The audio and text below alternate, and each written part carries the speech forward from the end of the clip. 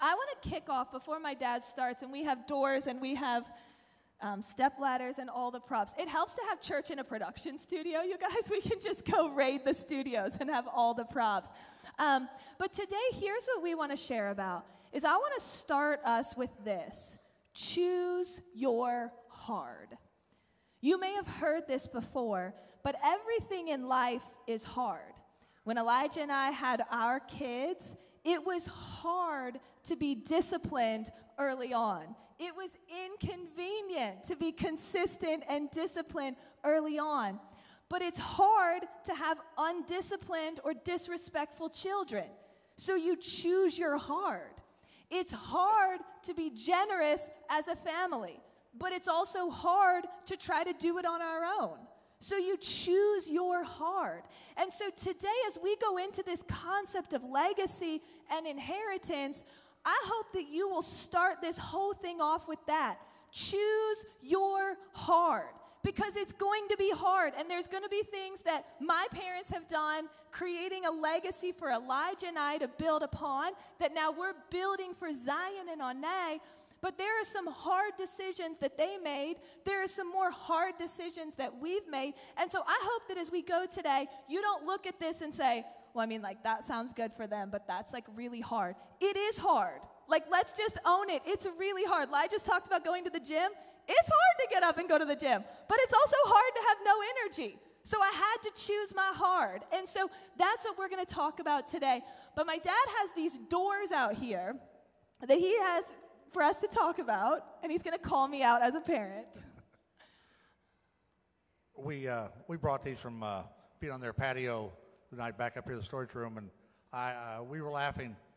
I think Ashley was probably 17, and she was upset about something, typical teenager thing, and she went running up the stairs into her room and slammed her door. And so I went upstairs, opened the door. I'd taken my drill with me. I popped the hinges off. I took the door and took it to the basement. She comes out screaming, "What are you doing with my door?" I said, "You don't like the door?" I said, "I'll take it." She says, "I don't need my door." I says, "It's not your door. It's my door." See, we live by a rule in our house. The man who makes the gold is the man who makes the rules. And since I was making all the gold, I told her, I said, I make the rules. And so and she goes, "How am I supposed to change?" I says, "I'd probably try the bathroom or back in your closet for things if you want privacy, different things." But I said, a door is a privilege around here. It's not a right that you have. And I didn't get mad. I just left it there. And she got really mad. And she told me she was leaving. She was tired of this family. And I said, "Fine. Leave your keys. Leave my credit card. Leave my phone." And I said, "You're welcome to make whatever choices you want to make." Because what I knew was the most important thing was that you have to choose every moment of your life. And you do have to choose hard things. We always want to say there's an easy way and there's a hard way. Well, sometimes there's both hard ways. It's really choosing the right way and what's the right thing. And so I got a scripture here I want to read that we've always lived our life by in our family. It's out of Joshua 24, verses 14 through 15. And it's where Joshua's at the end of, after they've conquered most of the land there in Israel, and he's coming to the end of his leadership. And he says, in verse 15, he says, "But if serving the Lord seems undesirable to you," he just said, if you want to go back, serve the gods that you served in Egypt, the gods of your forefathers, you want to do that, fine. He said, "But if serving the Lord seems undesirable to you, then choose for yourselves this day whom you will serve, whether the gods your ancestors served beyond the Euphrates are the gods of the Amorites in whose land you're living. But as for me and my household, we will serve the Lord." And I encourage you to make that choice early. See, that choice was made for me and set an example for me by my dad. My dad was a very simple man, only had a third-grade education. He worked hard. I'm one of 15 kids, so I was number 11 in line. So I was on down the line a little bit, so some of the stories of the early days and what happened before my dad became a Christian, I've got those stories from other people. My dad was, expected you to work, as he always said, when you work, work hard, and when you play hard, and don't ever confuse the two. Just do your job. I found out my dad, on my dad's side, the Kryling side, there is no spiritual heritage. There's nobody before him I could find of his German ancestry, and they'd been in the country from early 1700s. There is no spiritual heritage that I can find on that side of the family. None. In 1935, my dad was 24 years old, and a street preacher came to a little town in central Missouri where my dad lived for sales, and he led my dad to the Lord. Now, to understand there, it wasn't that my dad was a bad man or that my dad was a good man. My dad was just 24 years old. Basically, they called him a functioning alcoholic in the fact that he drank all the time, and he fought all the time. I mean, that's just, that was kind of in his blood and his heritage. That's just the way he lived. And whenever he got saved, and this street preacher decided to build a church there. At that time, nobody wanted a Pentecostal church in the town there, and so people would try to stop it. They were remodeling an old theater like this, and so as they're doing that, my dad would sleep in the theater at nights because people would try to tear it up or to burn it down because they didn't want a church there. And people used to tell me that my dad did it because he could still serve the Lord, and it gave him an excuse to still fight. And over time, God continued to do a work changing my dad, my mom. She had great spiritual heritage.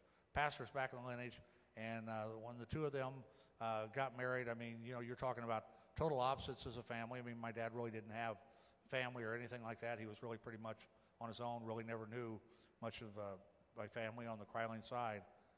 But, they established a heritage, and my dad raised me with a lot of simple principles. My dad's understanding was if the Bible said it in black and white, you just do it. If it was in red and white, you don't even get to debate about it. I mean, that was as much theology as he had. And you know what I've learned? I've got all the degrees, and I've been to Bible college, seminary, everything. You know what I've learned? That's enough theology to carry you all the way through. If the Bible says it, just do it. And if it's red and white, well, the words Jesus said, don't even debate about it. Just do it, just live it. So that's the heritage that I was raised in of what we're going to serve. And last week Elijah spoke about obedience produces overflow. In Deuteronomy 28, Elijah, I don't know if I gave this to you last night. If not, you can look it up. But it's Deuteronomy 28, 1 and 2. And it's Moses speaking to the Israelites at the end, just like Joshua was this time. Moses, probably around 45, 50 years earlier, is saying goodbye to the children of Israel. He's no longer going to be the leader. Joshua's going to become the leader.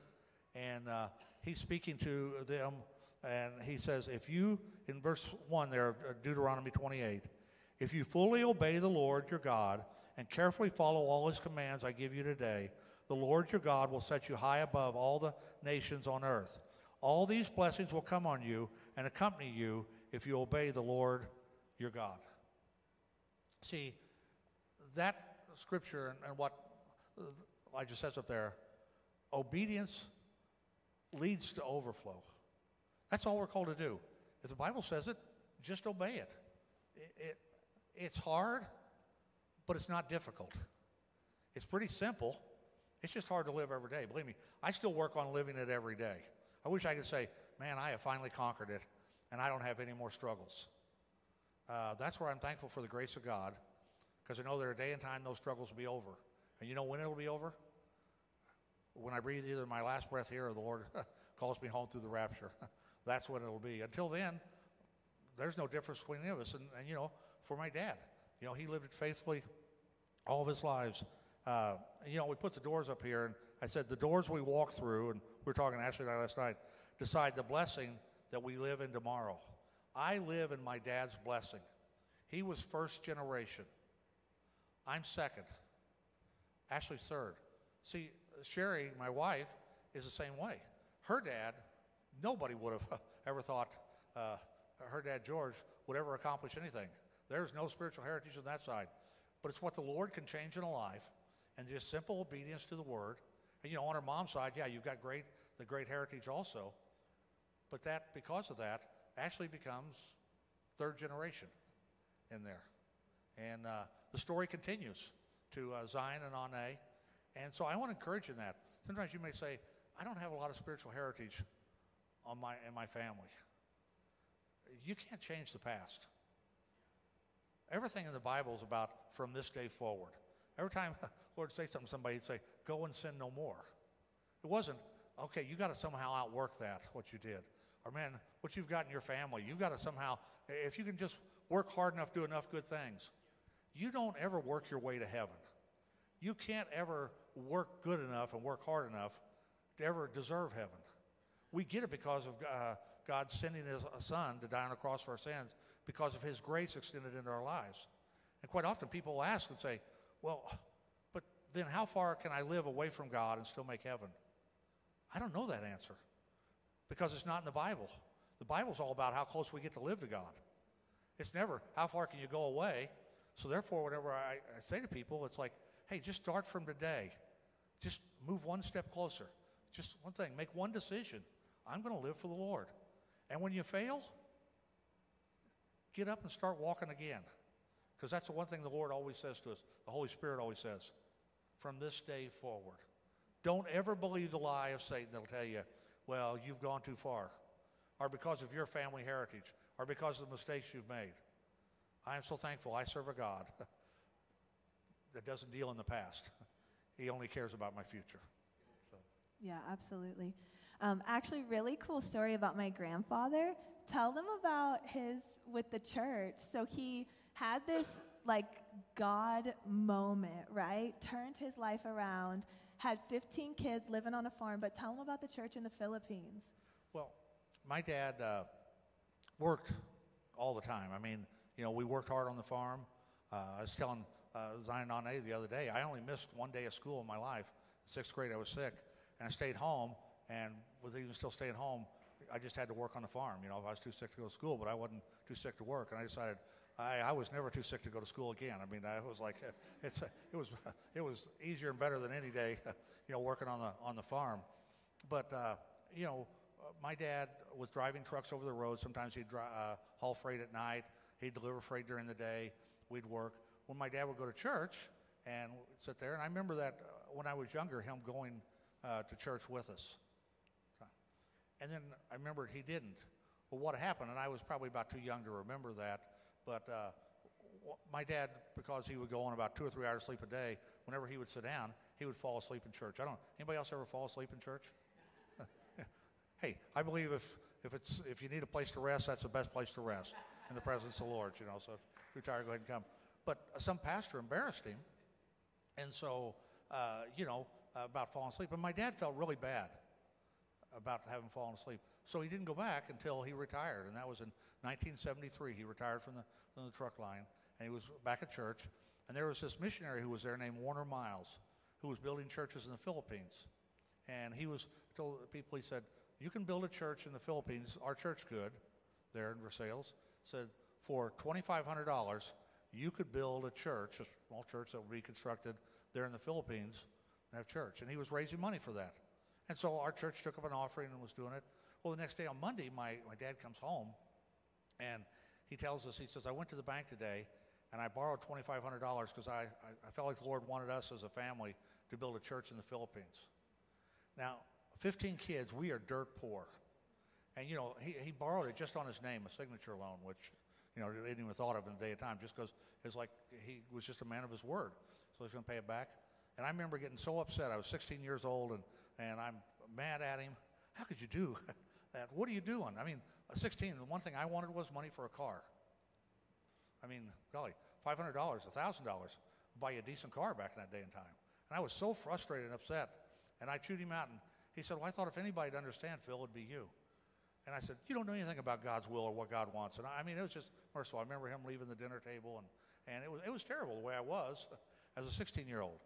But as our sows started having pigs a year, instead of a normal litter, which we'd have 10, 12, 15 pigs in a litter, we were having 20, 25. It was crazy. We had pigs running all over the farm.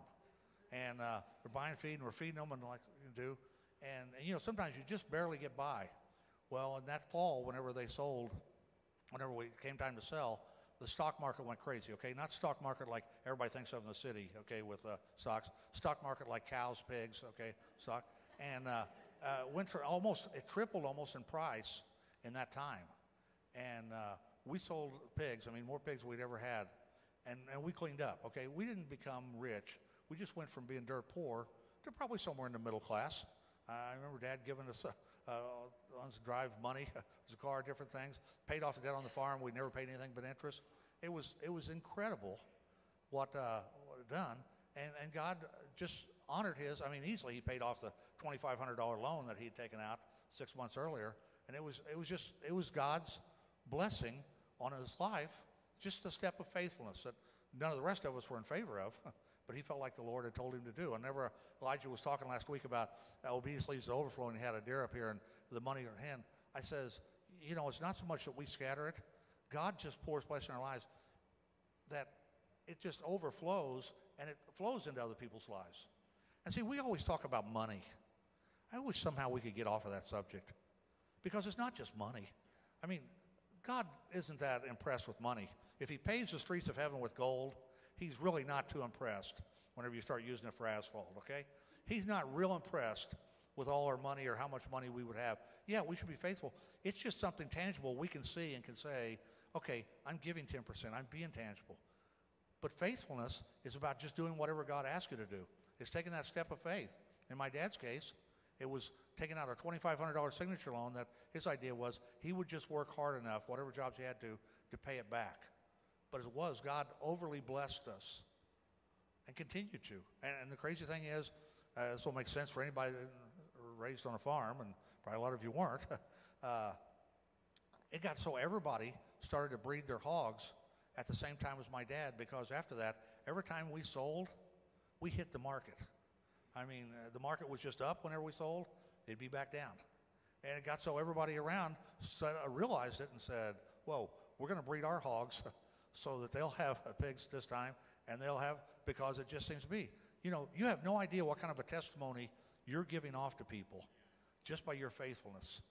For my dad, he's just a pig farmer. That's all he was. But you know what? God uses anybody and everybody to bless and to speak into somebody else's life. Wherever you're at, God wants to use you, and he's going to overflow the blessing he's pouring into your life to touch somebody else and to speak into their lives that you maybe will never know about until heaven. Yeah, my dad and I were talking this weekend, and we wrote down 3 things that we want to share with you just to create this legacy. And so if you want to take these notes, the first thing we wrote down is priorities. And I wrote this: what you build today, you'll live in tomorrow. And I really got the picture of a house, like whether it's Lincoln Logs or a doll house, whatever you want to picture, but putting those little walls together. And I remember Elijah and I, every time, Anne would want stuff for Christmas, and you're like always at night putting these things together and building them and stuff. But I started to think about this in our families and in our legacy, and I really do feel grateful. And I tell my parents now, obviously early on, I was not so fond of the discipline and everything that I had to live in. But now I say, thank you so much to my parents all the time, because I'm like, thank you for raising me like this. Thank you for keeping my priorities in order. Thank you for challenging me in that. And I encourage you, what you're building right now, you're going to live in tomorrow. And if you can envision a house, putting together a little house kit, or Lincoln Logs, Zion loved Lincoln Logs when he was little, you're building these walls of grace. You're building walls of forgiveness. You're building walls of faith. You're building walls of truth. You're building doors that are going to keep things in or out of your house. And so what you're building today in your business, in your family, is what you're going to live in tomorrow. And as my dad and I were talking about this, I had this crazy mental picture, because sometimes I think we think of a house as only what we're in. Like, I'm in the blessing and the overflow of that life as we've made our own choices. I'm grateful that my parents parents raised us in a life and a family of forgiveness.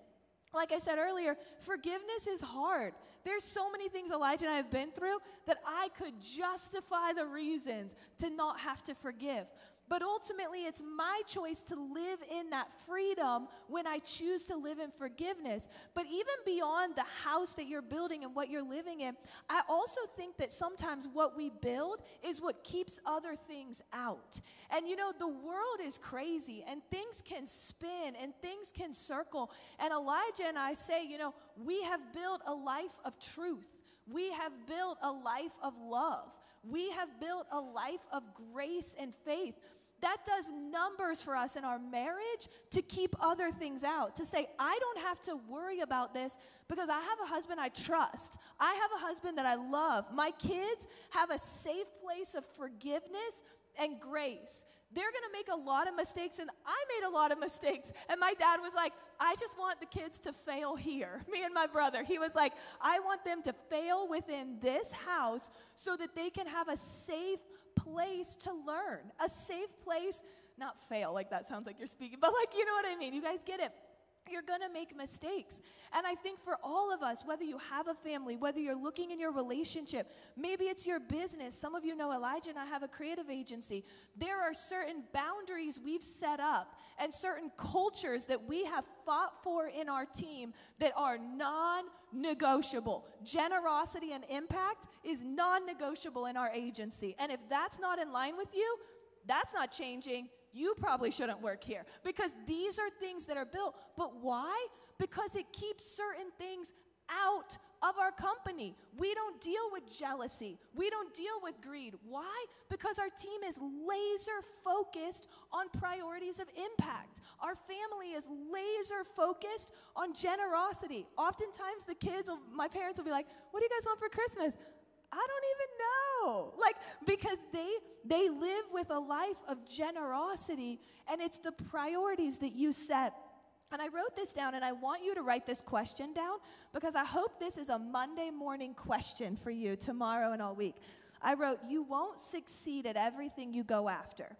So what do you want to win at? What do you want to win at? In the priorities and the legacy that you're going to leave, what matters to you?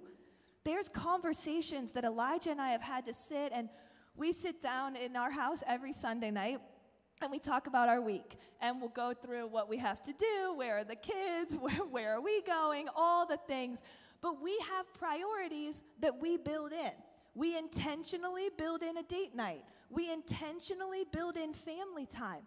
And can I tell you this? It's hard owning a company to say no to certain things. It's hard to do that. But we've chosen our priority is and forever will be family.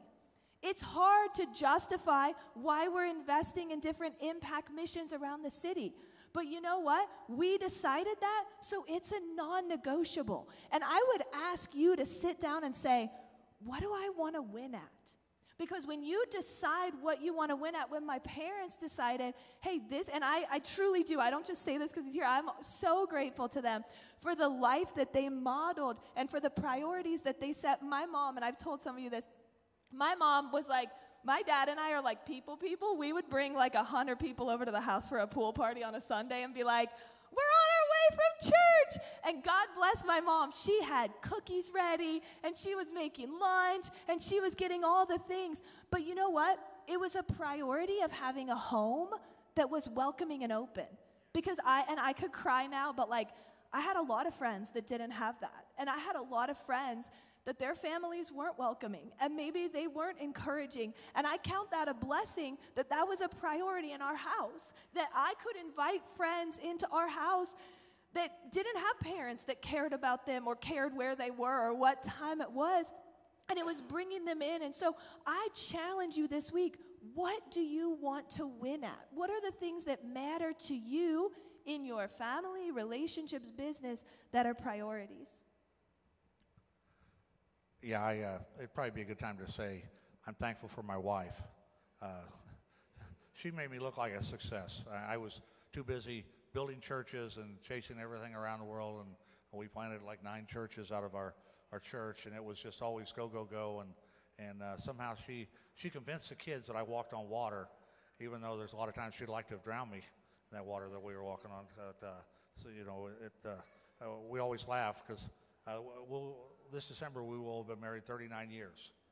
And we always joke because sometimes the counseling people say, oh man, I just want to have a marriage like you all have. And we look at them and say, I don't think you're tough enough to have a marriage like we have, because you all seem to wimp out at every little thing. I mean, you know, it's just staying, it's being faithful, it's just doing it day after day after day. But, you know, and that kind of leads to the next part. There's a verse in Jeremiah 29:11 that we love to read. For I know the plans I have for you, declares the Lord. Plans to prosper you and not to harm you. Plans to give you hope and a future. See, it's good in life to have perspective. And being this many years down the road, I'll be 67 also in December. I celebrate my anniversary and my birthday on the same day. I got my kind of thinking and planning ahead there. But in looking back over the 67 years and having spent all my life in church, and I'm not sad about that. I was born on a Saturday night, December 29th, 1956. You want to check on your calendar and go back. My mom had got done milking the cows. She's pregnant.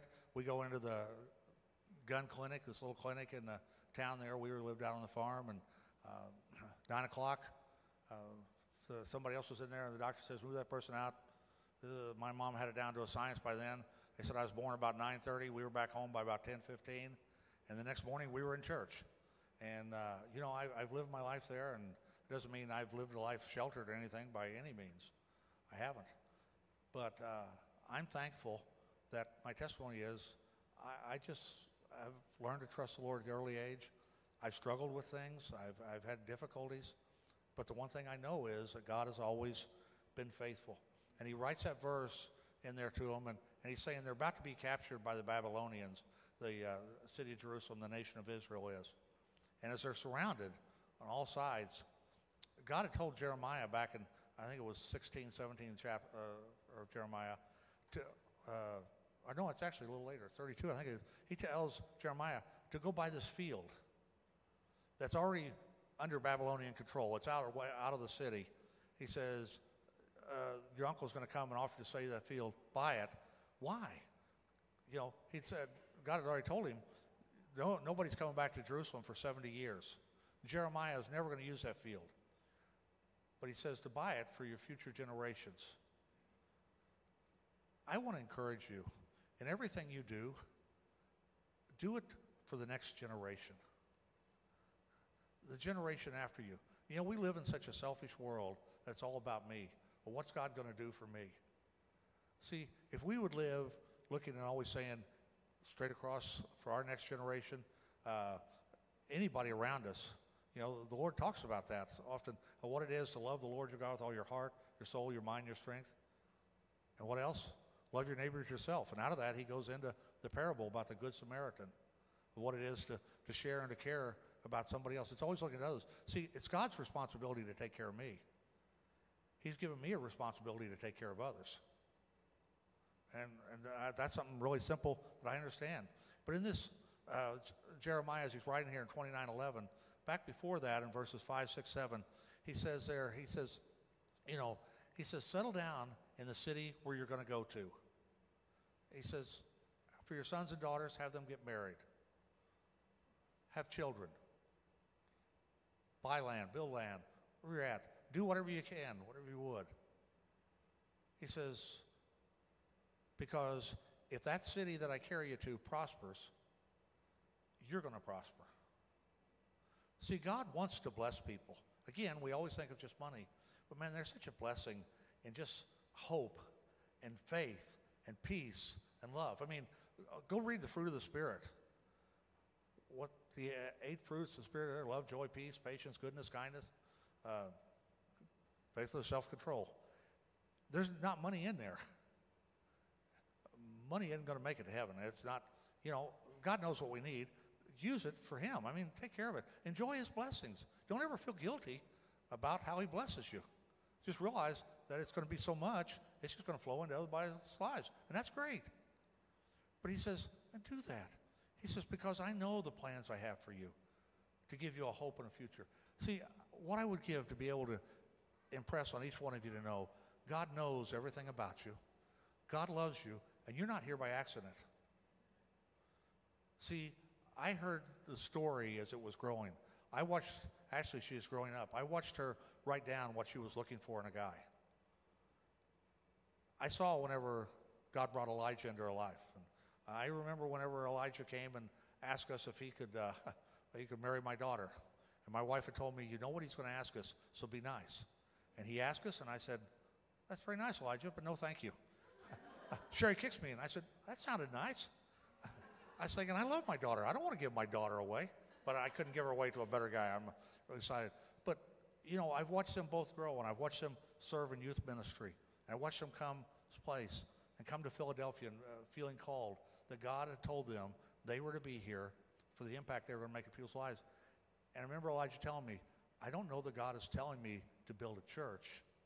He's calling me to transform a city. See, so often we want to just build a church that kind of is our name, or, you know, but the perspective is looking at it and saying, no, what has the Lord called you to? And I've watched them be faithful in their lives, and I watched them bless. And I've got to meet some of you all, and I've watched God bless in your lives. And I think, I wish you could somehow be older and a little wiser and to look and say, you know what? God's going to bless.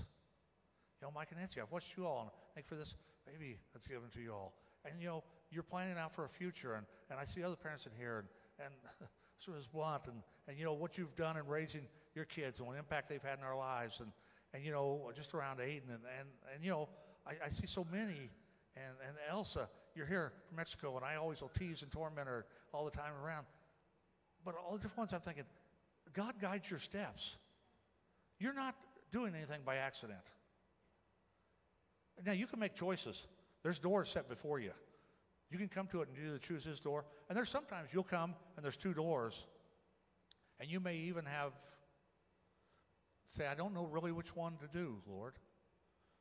And I pray, and whenever I put my hand on the doorknob, I say, I feel like this is the right choice, Lord. If it's not, hold it shut tight on me.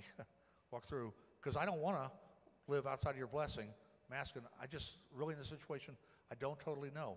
And yet as I step through, I told Elijah, we were putting up the doors last night, 2 doors. I said, because every time I think, okay, I now step through the door and I've stepped totally into his blessing, it's like he has 2 more. There's a guy, Hobby Lobby, David Green, who, you know, and he does a lot of things out of Oklahoma City, was in the Assembly of God Church, and different things he's done. But he's got a quote that I just love. He says, if we're not careful, we can spend our lives building things that just don't matter. And he always said, building Hobby Lobby isn't what matters to me. My family's what matters. So I want to encourage you. Build others. You know, build your family, build your friends, build your relationships, because that's all you get to take to heaven with you. I've done hundreds of funerals. There ain't any money in the coffin. It isn't going anywhere else. We talk about inheritance. Man, yeah, we're going to give it to the next generation. But more than that, I want to give a godly inheritance to my kids, to my grandkids, if the Lord gives me enough time for that. But perspective, you know, live with that in mind. Live with eternity in mind.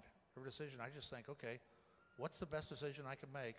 And then you know what, after I make it, I say, Lord, bless it. And Sean, if you'll come, the third thing we want to share about is the promise. And Revelation 3, 7 through 13 talks about the church in Philadelphia, which is incredible because it's the only church in Revelation where it's not a rebuke, it's actually a blessing. And bringing it back to these doors, it says, and if you want to go there with me, Revelation 3, 7 says, to the angel in the church in Philadelphia write, these are the words of him who is holy and true, who holds the key of David. What he opens, no man can shut, and what he shuts, no man can open. I know your deeds. See, I have placed before you an open door that no one can shut. I know that you have little strength, yet you have kept my word and have not denied my name. I will make those who are out of the synagogue of Satan, who claim to be Jews, though they are not, but they are liars, I will make them come and fall down at your feet and acknowledge that I have loved you. Since you have kept my command to endure patiently, I will also keep you from the hour of trial that is going to come on the whole world to test the inhabitants of the earth.